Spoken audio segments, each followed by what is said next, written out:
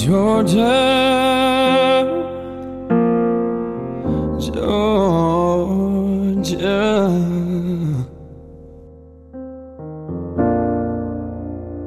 is where I call my home. And I ain't been back, no, I ain't been back in way too damn long. But she takes me there. Thank God I got her here.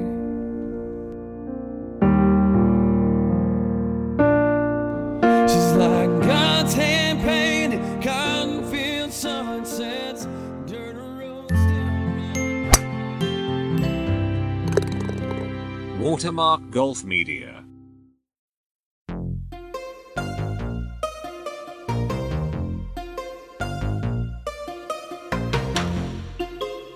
In a world where talk is cheap, someone should be paying you to listen to this podcast. It's the Lip Outs Podcast with your host, golf course architect, author, and former looper for the Llama, Nathan Crace. And now, from deep within the recesses of the basement beneath the studio at Watermark Golf Media, the man of the hour, the tower of power, too sweet to be sour, make you say, woo, like Jerry Clower. Ladies and gentlemen, Nathan Crace.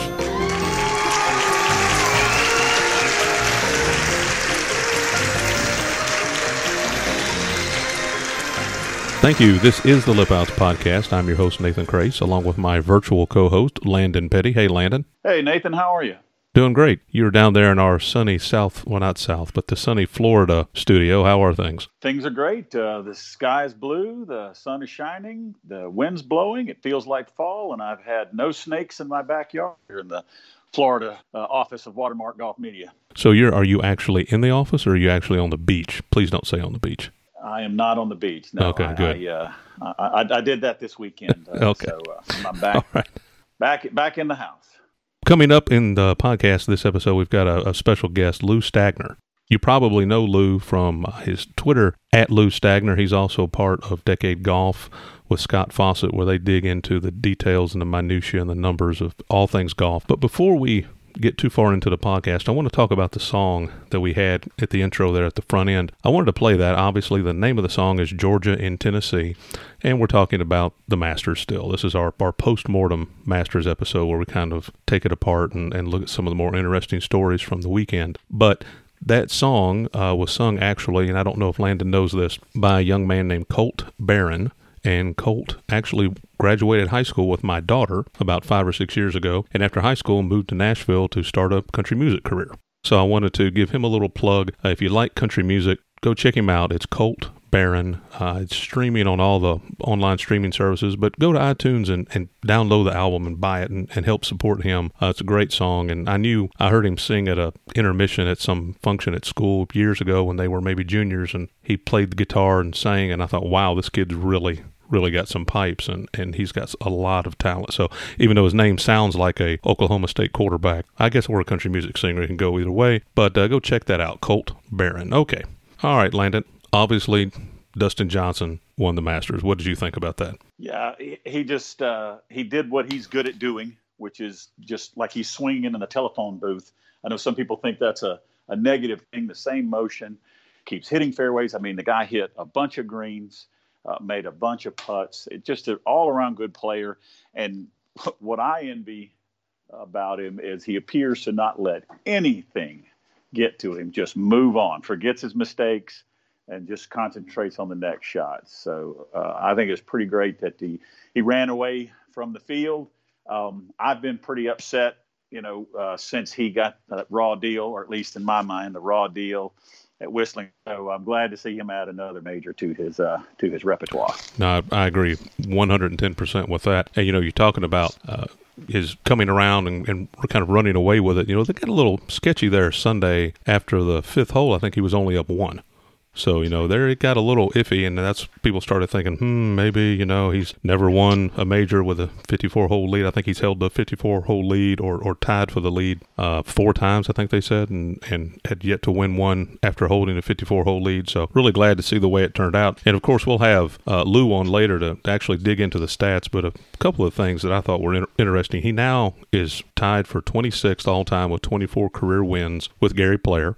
Not bad company. Obviously, a second career major after the 2016 U.S. Open at Oakmont. But he also had the lowest score in Masters history, 268, 20 under par. That ties the lowest score relative to par in any major. And that's the largest margin of victory at the Masters since Tiger in 97. So do you look at it as DJ went out and did what everybody thought DeChambeau was going to do? I mean, obviously that didn't pan out, and we'll talk about that here in a minute. But he just kind of went and picked the course apart. Yeah, just the soft conditions, the lack of wind. There's a lot of factors that played into this golf tournament that really, I think, because he's long enough off the tee and he carries the ball far enough where the distance really didn't really matter. The fact they weren't getting a lot of roll. So, he was able just to throw darts. I mean, the guy's a great wedge player. He's a great putter. He just did what he knows how to do. And it's fun to watch when everything's firing on all 4 cylinders, or maybe 6 cylinders. Or maybe Dustin Johnson's an 8-cylinder. Maybe, I'm not sure. Maybe so. One of the things that I love about watching him play, though, he could be 10 over par or 10 under par, and you could never tell. I mean, he walks down the fairway with the exact same posture. You cannot tell the difference. But one thing I think that has really set him apart in recent years is his putting. His putting is become phenomenal here in the last couple of years. Yeah, I mean, it's been fun to watch, and that's something else I'm looking forward to the second segment to find out about the putting. I'm curious as to some of the statistics, because boy, the greens looked a little bit slower to me than they have in the past, and you didn't seem to see a lot of big nasty runaway putts like you're typical with the Masters. So he's just unflappable. You can't tell if he's in a good mood or a bad mood. So. Well, speaking of unflappable, we'll move on to the next topic, Tiger Woods. I mean, came out of the gate hot, 68. I think it's the first time he's ever shot below 70 in the first round of the Masters. But he stumbled a little bit on Sunday, as you know. He made a 10 on number 12. And that was the hole last year that kind of went the other way. Everybody was putting it in Rays Creek last year, and he managed to get through there and of course, go on to win his 5th green jacket. But, I mean, it was almost painful to watch. Yeah. Oh yeah, and I saw his post round interview, and he mentioned that he misread or misplayed the wind, and I thought that was kind of fascinating. But the wind can get a little tricky down there in that amen corner in that hollow back there, and he really. I was surprised. I mean, some of the statistics I read were that I think he's only taken greater than double bogey 2 or 3 times. So this was a complete anomaly. But then to finish the way he did with 4 out of the last 5 holes making birdie, that's pretty amazing. That's Tiger. That's what he does. He shoots 37 on the front. Then he bogeys 10, and then, of course, the 10 on 12. And then he not only does he birdie 5 of the last 6 finishing holes, he birdies 15, 16, 17, and 18. And then you look back, and when Dustin came along through there, Dustin did not go for the green on 13 or 15. And I think, there was mud on the ball, and it was a little, but he laid up both times and played it as a 3-shotter, which I don't think anybody thought that would have happened. But again, Tiger just, I mean, what do you say? It's just a steel trap. It just turns around. I mean, who else could do that in today's modern game? I couldn't believe the statistic that showed that in all 5 of his Masters champions, he shot 70 in the first round. Yeah. Some of those that kind of caught me off guard, but you hate to see anybody make a 10, like that. But somewhere deep down in the really, really evil part of your soul, amateur golfers, we go through that, we experience it. And seeing these guys appear to be human every once in a while is kind of a good feeling. So I think it makes kind of sadistic. And I'm not a Tiger hater by any means, but no, it's a little. It was a little bit. There's a little Schadenfreude there, I think. And not necessarily in a bad way, but of course, I thought it was funny. Somewhere Tom Weiskopf was watching, going, "Oh, come on, just 3 more." just 3 more, because he made a 13 there years ago on the 12th hole. So, and of course that's not his claim to fame, but that statistic that stands out. Speaking of statistics, Cameron Smith, the young Australian, he was the first player, and again, this is another statistic, and remind me, we'll ask Lou about this in the second half of the podcast, but he's the first player in Masters history to shoot 4 rounds in the 60s. How is that possible? I cannot believe that. Television, I was thinking to myself, clearly that is not possible. I mean, that's a lot of information to take in, because I just can't believe that somebody hasn't done that in the past. There's been a lot of rounds played, a lot of matches. This was the 84th. So you think about that. That's a lot of people playing, 4 full rounds and good golf. Right. It's not the club championship. I mean, these are the best of the best at the time. It just that statistic, I think, may have surprised me more than anything else that I heard. And he's not. He seems young, but he's not that. I mean, he's young, but he's not that young. He's 27 years old. He's 27. Right. He's 27. Yeah, that's what I found. But can you imagine? I mean, think about that. You hold the record for all 4 rounds in the 60s at Augusta, and you lose the Masters by 5 shots. I mean, that's got to sting a little. That's got to sting a little bit. I mean, come on. 2 guys shoot 15 under par and lose by 5 shots. And I'm sitting here, I'm looking at the ages of the top 10, all the players that tied in the top 10. And the average age is 28. If you throw out Webb Simpson, who's 35 years old, and Dustin Johnson's 36. So, Sung J M is 22. I mean, good Lord. When I was 22, I was just trying to get out of college. Right. And, just backtrack a minute. I think it was a pretty significant thing who Dustin Johnson was playing with and who was really on his heels, in this tournament. I mean, I personally think it helped him a lot, not having a couple of seasoned veteran hammers, just from that perspective. But those 2 guys finishing tied for second is something I don't think anybody, especially anybody that put a nickel bet on the whole deal, would have picked them to finish second.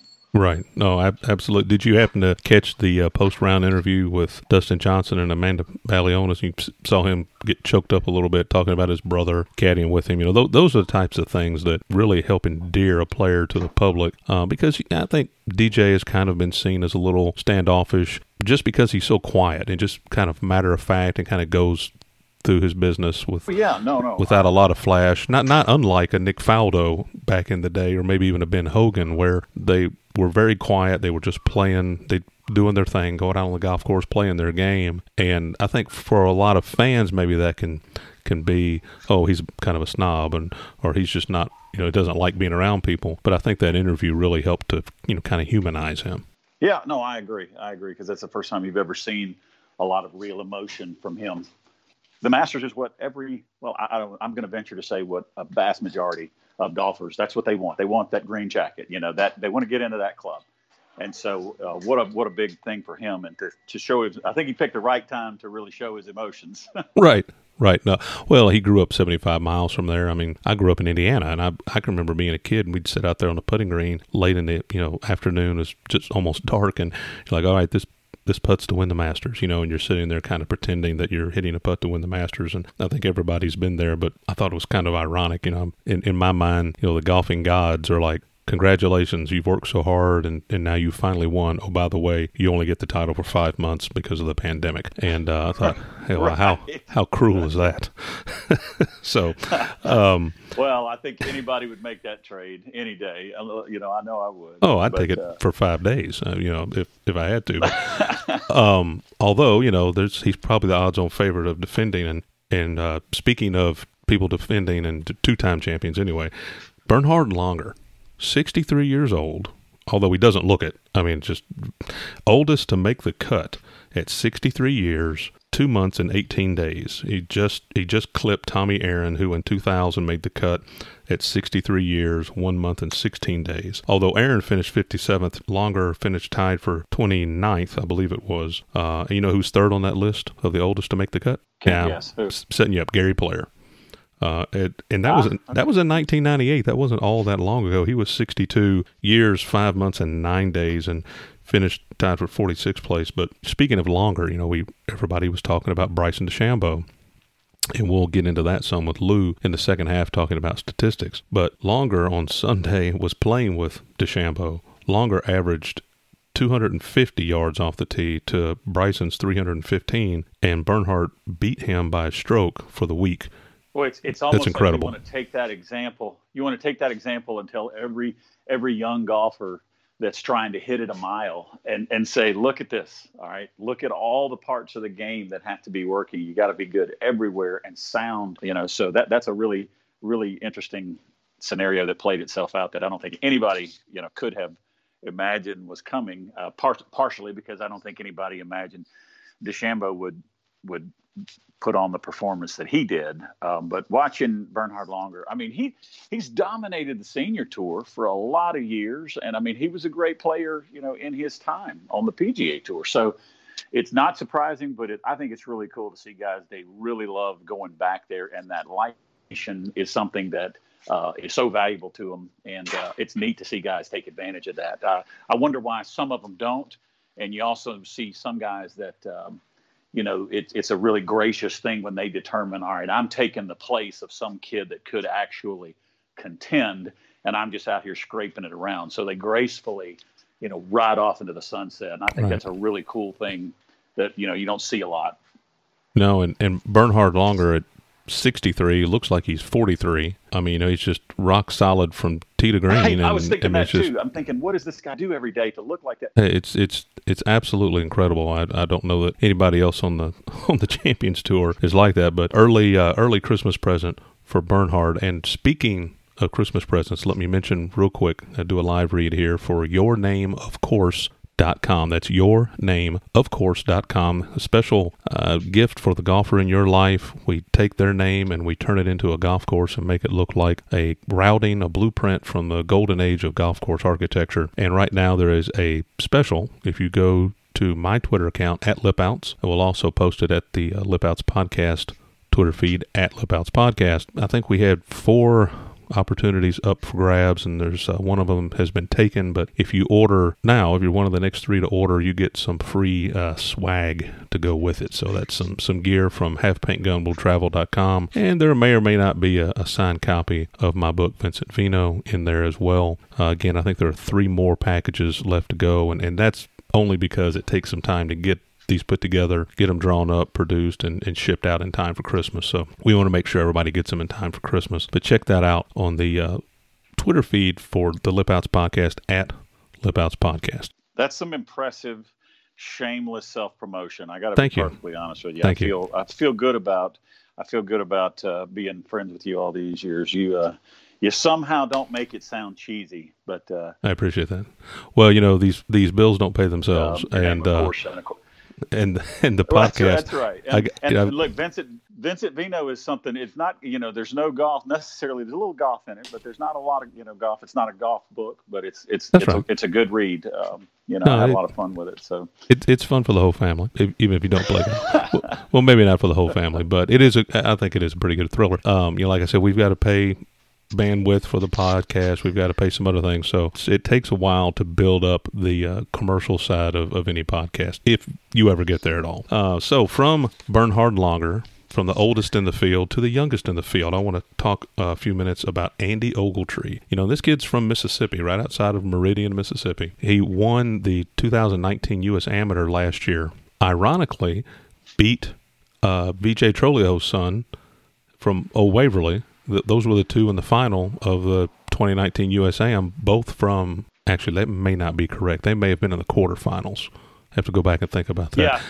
I think they were both in the quarterfinals, but you had... Right, because I remember. Yeah, so my crack research staff dropped the ball, that staff being me. But so they were both, you had 2 kids from Mississippi in the quarterfinals, and of course, Andy Ogletree wins, gets a free spot in the Masters, gets to play the first 2 rounds with Tiger, and I think was actually paired with him in the 3rd round as well. Shoots 2 under for the tournament. If I'm not mistaken, actually beats Tiger by 1, but and he tied DeChambeau. And clipped Tiger by 1. That's clipped Tiger by 1 shot. And one of the coolest stories that I heard was he said he was walking out to the first tee on Thursday, and Tiger came up, put his arm around him, and said, "Let's go do this." And he said just completely kind of melted away all this, not fear, but a little apprehension that you normally would have. You're playing with Tiger Woods and defending Masters champion at the Augusta. Yeah, he grew up, watching Tiger and kind of idolizing Tiger in his game. That was his dream, was to play with Tiger Woods. To go out there and play with him and then beat him. I mean, that's got to be something. And he's got a really good swing. And to go out there, he started, he was 4 over after 4 holes, and then he kind of righted the ship, and it was had to be just a once-in-a-lifetime experience for him. And I think he's got a bright future ahead. A lot of these good players like that. I mean, the fact that he's from Mississippi is also pretty cool. Grew up in Louisiana. It was interesting to find out that he has played Augusta National a lot. Apparently, the Georgia Tech golf team, because of the Bobby Jones connection, I'm guessing, gets to play out there quite often. So that had to be a little bit of an advantage to him. Sure. No, yeah, absolutely. I mean, he did go out of state to college, but we'll let him slide on that one. He did say that I think he said he was going pro next year, so we'll be seeing a lot more of Andy Ogletree in the future, I would imagine. So let's just kind of wrap things up here. We'll put a little bow on it before we get to the second half with Lou Stagner. DJ finally gets his first green jacket. There are people out there saying, "Oh, he could win 10 or 12," and let's let him enjoy his second major first. There's a lot of competition, and maybe 5. I could see that. But when people start talking about 8 or 9 or 10, that's a lot of majors, and that's very, very rarefied air. He's 36 years old now. Let's just relax. Let's let him enjoy what he's done so far. But I would not be surprised at all if he contends when he comes back in April. And I think we have a lot to look forward to from a lot of the youth that we saw on the field over the weekend, as well as what will happen with Bryson DeChambeau. I think he was mentioning that he was having a little dizziness and that was affecting his play, but length maybe not the determining factor every time, especially when the greens are like they are at the Masters. We'll get into that with Lou in the second half and how important length is off the tee. But what closing thoughts do you have? So interestingly enough, I watched Bryson DeChambeau swing or practice swing, watching it with my son, and he looks at me with this face and he says, "Why is he swinging so hard?"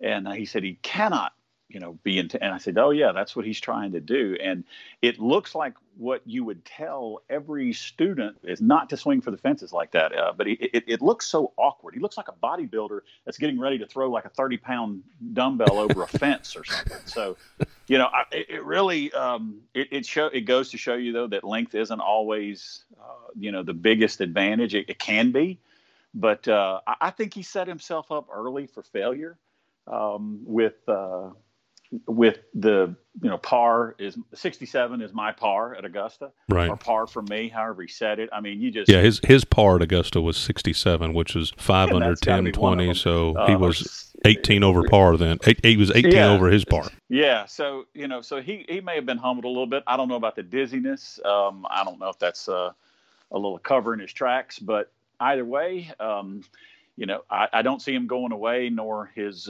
methodology toward the game, that big, hard swing. But I think it was interesting. He may have learned some lessons this week about DJ. He has the potential to win that tournament again. I think we're going to see a really different tournament in April. I think, this one was unique for a lot of reasons, but ultimately it was not the same. With balls sticking on the greens and the number of balls that hung up on 15 and didn't roll back in the water just blew my mind. So right. He can certainly win more, but the competition is so much stronger these days. There's so many people, and that's evident second place. I mean, these are 2 guys that I don't think anybody knew who they were. And here they are, 15 under, lose by 5 shots, but are tied for second. And they looked amazing. They both got great swings. And even Dottie Pepper said on Sungjae, he said, "That's got to get boring." Right. And I was thinking the same I heard thing. her say that. I'd like to be bored like that, but I was thinking the same thing. No kidding. But it was a fun deal. It was a little weird with no crowds. I don't really know how I feel about it. I don't know if it was better. I think the crowds add how the players react. Some of the things we talked about last week with the sounds echoing through the trees right. and the hollows and all. Right. It was kind of interesting, but fun nonetheless. Very different.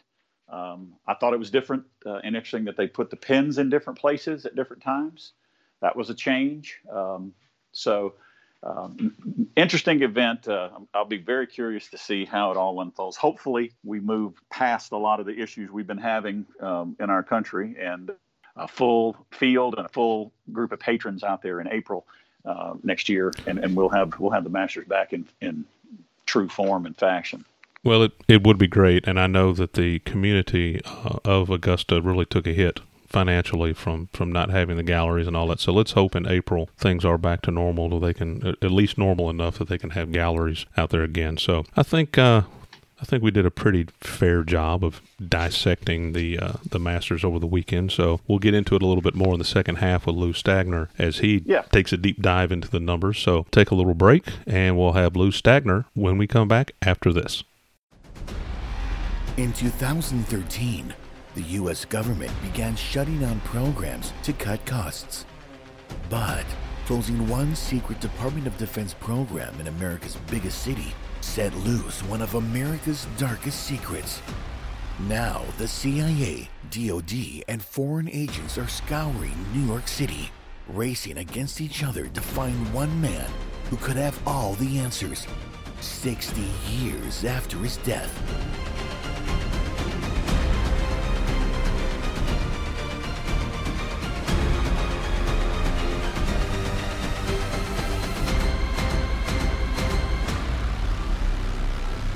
Vincent Vino, a thriller by Nathan Grace.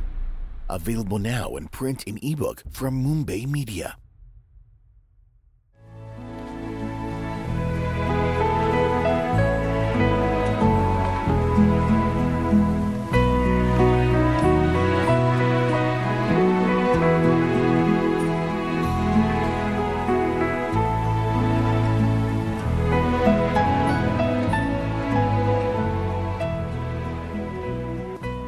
Well, we're real excited about the second half of the show. As you know, this is our Masters post-mortem episode of the podcast where we dig into the numbers, and there's no better person to help us dig into the numbers than Lou Stagner. For those of you who don't know, he's part of Decade Golf with Scott Fawcett. Many of you probably follow him on Twitter at Lou Stagner, so welcome to the podcast. Hey, Lou, how are you? I'm doing well. Thanks for having me on today, guys. So what a great Masters. Yeah, always entertaining. It's my favorite event of the year, and it never disappoints. Well, Landon and I were digging into some of the numbers in the first half of the show. And by the way, Landon, Lou Landon. Nice to meet you, Lou. You as well, Landon. And we wanted to bring you on board. I know you have a heart out, but we wanted to bring you on board to talk about some of the numbers that might shed some light on a few things and dig a little deeper than we can do. So let's just go ahead and jump right off into that. You know, one of the things that everybody talked about leading up into the Masters was DeChambeau. He's killing the ball. He's hitting it 400 yards on the fly. He's absolutely going to destroy Augusta National. Obviously, that didn't pan out. He did have some big numbers on his scorecard, which of course hurt his chances. But how do you think his stats compared to Dustin Johnson, who was the eventual winner, obviously, and is not exactly short off the tee? Yeah, that's a good question. Certainly Bryson was the favorite going in, and I don't know if it was partially because he's been playing well this year, playing very well this year, was the previous major champion, and he just has a lot of attention on him, you know, given what he's doing, what he's up to, how that's being publicized. I think it's a very polarizing topic, which I think only helps to bring more attention to it, but it just goes to show you that even with all the length, you need to bring your entire game. He did hit it surprisingly well off the tee, and I was a little surprised by this. I haven't run the strokes gained numbers with the Masters. You don't get that out of the gate. You have to do the calcs themselves. But Justin Ray, who I'm sure most of your listeners know who that is, he put them out either last night or this morning. And Bryson led the field in strokes gained off the tee, which I was kind of surprised by, given the spots that he hit some of his drives and that lost ball on three. So I thought that was interesting. Boy, if he was hitting the driver better, I can't imagine what those strokes gained off the tee numbers would have been. But DJ hit it great, and he hit 60 greens, which going back to 1996, which is as far back as I have hole by hole information. That ties Tiger for all time in 2001. So I think that was a big reason why DJ ended up doing as well as he did. He just put it on a lot of greens and didn't get himself into too much trouble. And Bryson made some big numbers. He made some mistakes. He compounded those mistakes. I think some of his decisions that he made, especially when he was trying to punch out in certain situations, and he just dug himself a deeper hole. And the lesson there, I think, for listeners is once you get yourself in trouble, hitting the hero shot it's generally not the best idea. You want to get yourself back in play, take your medicine, take your bogey. You've probably heard this before, but anytime you get into a recovery situation as a professional, between 100 yards and 180 yards from the hole, if you're in a recovery situation where you're in the trees, you don't really have a shot to the green, about 3.8 for a pro. So for people like us that are certainly not playing at that level, once you get in the trees, come out sideways, take your medicine, try to make your bogey and move on. So I had no idea the stroke number was that high for a professional, because to me, it might be average double that for an amateur golfer. And I'm sitting here thinking to myself, that ought to be one of the first things that a golf coach or teacher, pounds in your head when he's talking about game management. That's a surprising number to me. Yeah, and keep in mind that's for the best players in the world. So for us, it's certainly going to be high. Do they happen occasionally? Sure, but it's definitely very tough. Well, you mentioned the third hole, and I saw something you posted on Twitter during the tournament about players who were kind of laying up off the tee versus those hitting driver and trying to get down in front of the green or even on the green or down around the green. Thought you might go over those statistics a little bit and how that was to work its way out through the entire 4 rounds, hitting driver off the tee on 3 versus laying up. The third hole, generally there's a lot of room down there in the third hole. And in hitting driver off the tee, advancing it as far as you can is the best course of action. So across all rounds for players that left themselves less than 60 yards, they averaged 3.82 off the tee. For players that left themselves between 60 and 99 yards, they averaged 4.01. They averaged 4.09. So those numbers, again, were 3.82, 4.01, and 4.09. And when you look on a round-by-round basis, the players that left themselves the shortest shots in every single round, they scored the best in that particular round. So being closer to the hole is a good idea. It's always an advantage to be closer. So when you're playing golf, a good rule of thumb is advance the ball as far as you can, as often as you can, taking into account trouble. And on the third hole, there's not too much trouble to be found. But other than that, you want to get it as close as you can. And I think sometimes there's the expectation that we put on ourselves. When we find ourselves in a 30, 40, 50 yard length to the hole situation, and it's maybe a tough pin or a tight pin, and we hit it to 13 or 14 or 15 feet, we feel like we should hit that a lot closer, and it doesn't feel great to us. But the reality is that if you drop the ball 40 yards from the hole, even to a tough pin, you're going to end lay back to your full wedge yardage of let's say 110 or whatever that number might be. So being closer is always better. And kind of in relation to your first question around Bryson, DJ, and length. If you look at the scoring average for all competitors last week, the longest players had the best scoring average. So when you look at all players, the longest 25% in the field last week, their scoring average was 71.1. The middle 50% was 71.7. It was 72.7.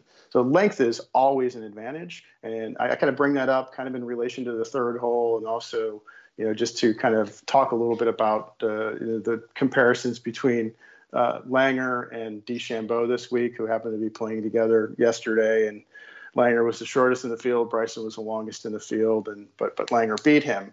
That's going to happen, 95, or it's going to happen 5 out of 100 times, and Bryson's going to win 95 out of 100, maybe more. Langer played incredible. It was really fun to watch. overall length is an advantage, not just on the third hole, but across the entire golf course. Lou, is that something that you've seen in years past as a pretty solid standard, or is that something that was fairly unique to this year and the conditions that they were playing under? Yeah, it was the same last year. The third hole was the scoring average in the third hole was better for players that hit the ball further down. Decided to hit driver and advance the ball as far as they could, as opposed to laying up. So yeah, that's on the Masters prior to that on hole level detail. So I don't know prior to that. You mentioned that DJ was 60 out of 72 in greens and regulation, and a lot of the players mentioned that the conditions were a little soft. They were, they had the rain obviously Thursday morning, and that seemed to affect play throughout all 4 rounds. Do you think that played a big part in the greens and regulation being higher? Oh yeah, for sure. Anytime you get these guys on a soft golf course with minimal wind, they're going to tear it up. It doesn't matter where it is or what it is. They're going to play well. And 65.9% greens in regulation, and since 1996, that's second. 2001 was first. They had 66.1% of the greens for the entire field in 2001. And I have to imagine that was pre-lengthening the golf course, and that was, I believe the Pro V1 was going to be in play for the 2001 Masters. I think it was anyway. So I have to think that, the field overnight was 15 yards longer, 10, 15 yards longer than they were in 2000, and the golf course is the same, so I'm sure that contributed. But yeah, certainly a lot of greens hit this year, and I think it's so much of that is because of the conditions that they were playing in all week. And if I'm not mistaken, 2000 and 2001 was about the time that Augusta National started growing in the second cut. It seems like I remember Tiger in a press conference after his historic 97 victory mentioning that, wow, Augusta is kind of like a driving range. You just go out there and hit it. I don't remember the exact when they put the second cut in there. I don't remember the exact year on that. It was certainly sometime after 97 Tiger, but I don't know. Nathan, if you remember the year? No, I not off the top of my head, but I do know, that was about the same time they were planting trees everywhere. I mean, if you walk down 11 now, it looks like a bowling alley from the back tee, and 20 years ago it didn't look like that. But, I think all those things obviously play a part of it, but just through the weekend I was watching them hit shots at some pins that in years past they wouldn't be hitting it. They kind of hit it and let it run back or kind of feed back. And of course 16 on Sunday, if you caught that, the pin was back right instead of down in the funnel, and there were a few shots that were a little above the hole even there, which I think normally on dry conditions in April that without the rain, I don't think that you would have seen players trying to hit it up into that area with that pin. Never seen as many pitch marks when approach shots come into the green as we did watching this tournament. I don't think I've ever seen that. And very few balls releasing. So the greens were decidedly softer than I even thought they would be. So I think that made a huge difference. Oh yeah, absolutely, huge difference. Soft conditions, minimal wind. They can just throw darts. The ball doesn't go anywhere. So they're going to tear it up with those kind of conditions, and they did. I started posting forecast was starting to be a little bit more reliable, that our score is going to be really low on Thursday and Friday. At the time, the wind was supposed to be less than 5 miles per hour on Thursday and Friday. The rain was going to come through, but they were saying the rain was going to kind of clear up, and my thought was, if they can get in some rain-free time out on the golf course with no wind and soft conditions, they are going to tear it up, and some records might fall as far as number of players under par, et cetera, and that certainly was the case. It shows you some of the differences that conditions, especially wind and softness, make. Yeah, I thought it was interesting. Nick Faldo mentioned that he was anxious to see what those guys were going to do in April when they're playing a rock hard golf course. Some of these guys that have never played it before, this was their first time. So I think that'll be really interesting in a few months to see. Yeah, for sure. Yeah, absolutely. It was kind of cool to see, Augusta in a different way than we normally see it. And from my rookie understanding, the overseed just didn't have as much time to grow in, it's just a different time of the year for the grass to grow and how it reacts. So it was kind of cool to see it a little different way than we normally do. We had Billy Fuller on the last episode, and of course Billy was the golf course superintendent at Augusta from 81 to 86, and those were some of the things we were talking about. Was, how is the course going to be different? How is it going to play different between April and November? And he mentioned if they don't get any rain, it might not be a lot different. If they get some rain, it's going to soften it up a lot. And we talked about the Bermuda still being under there, and the overseed not having time to really mature, and you could see it on TV. And, maybe one of the benefits of that is that you'll have a lot of greens committees and course owners who saw that and maybe won't be as demanding after this Masters with their golf course superintendent to try and replicate Augusta National at their golf course. Not a chance. That's a pipe dream. Greens committee members lay awake at night thinking about how to torture. Yeah, I've been around that long enough to see it. Well, we can dream. Why don't you guys just lower the blade, lower the mower, lower the blade a little bit? Get these greens a little bit faster. Sure. Yeah, that's a pipe dream, Nathan. Well, Lou's got a heart out, and he has to get back to his real job and not sit in on our podcast. But, Lou, I do appreciate you being able to carve out 15, 20 minutes from your busy schedule to sit with us this morning and kind of pick apart the numbers from the Masters. There's a couple other things. I know there was a couple other things you wanted to get to, and we can touch on those. The doubles are worse. We can talk through that if you like. Yeah, if you've got the time, sure. Yeah. So you were pre-recording, you were asking me about doubles or worse, and it seemed like there was more this year. It's really interesting because it's the best year since 1996. There were only 88 doubles or worse this year, and that's the lowest total since. In 2019, there was 88 this year. Last year we had 97. And in 2002, there's 104. So we were less this year than any year since 1996. And I think the thing that's interesting there is there was a lot of high publicity, big numbers this year, right? We saw it on TV.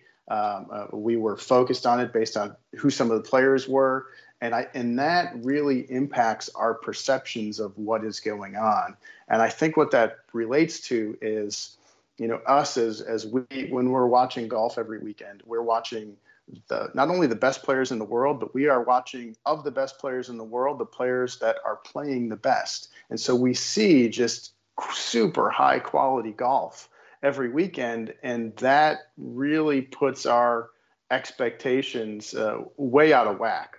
And the one we always talk about is how close they're hitting their wedges. And we seem to think that a tour player from 100 yards in the fairway is hitting everything inside of 8 feet with a wedge in their hand, and that's reality. And so, what we see on TV dramatically impacts our perceptions of what the reality is. And I think what we saw on TV this week with some of the high-profile big numbers impacted our perceptions of what was really going on this week. So, I think those big numbers too, they kind of constituted the bulk of the relative excitement, on the tournament, because it was, you didn't have a lot of catastrophes across the board.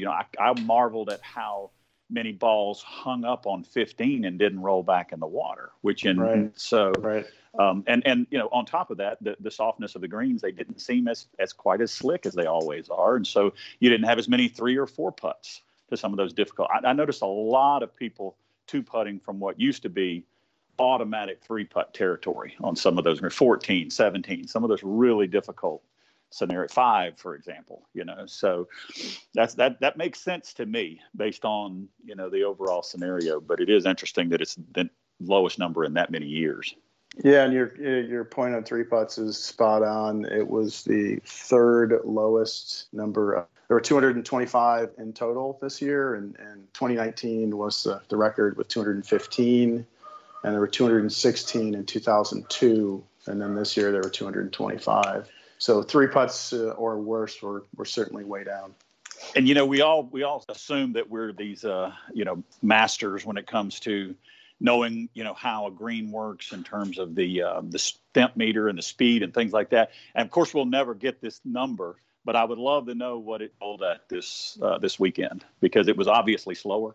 But I think it'd be fascinating to find out exactly how much the difference was. Yeah, that would be interesting to know and understand what it is. And I'd be curious to know if it's the same on every green as well. Boy, some of those greens have a lot more slope than others. So can they all run 13 on the stimp? I mean, some of those greens seem like they'd be unplayable at 13. Yeah, and the shade this time of year has got to affect the growth like that.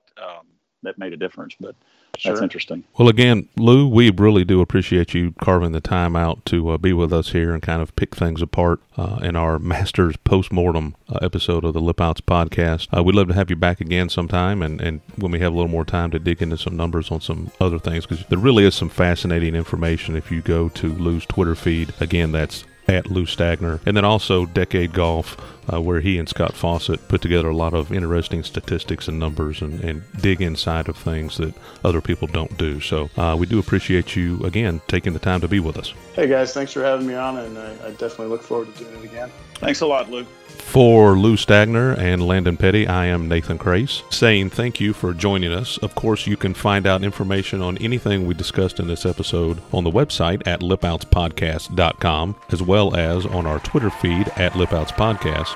Podcast is now available on all major platforms, so be sure to subscribe so you don't miss future episodes. Give us a nice 5-star rating. Tell all your friends and family and everyone you play golf with to help spread the love. And we'll see you back here next time when we tee it up on the Lip Outs podcast.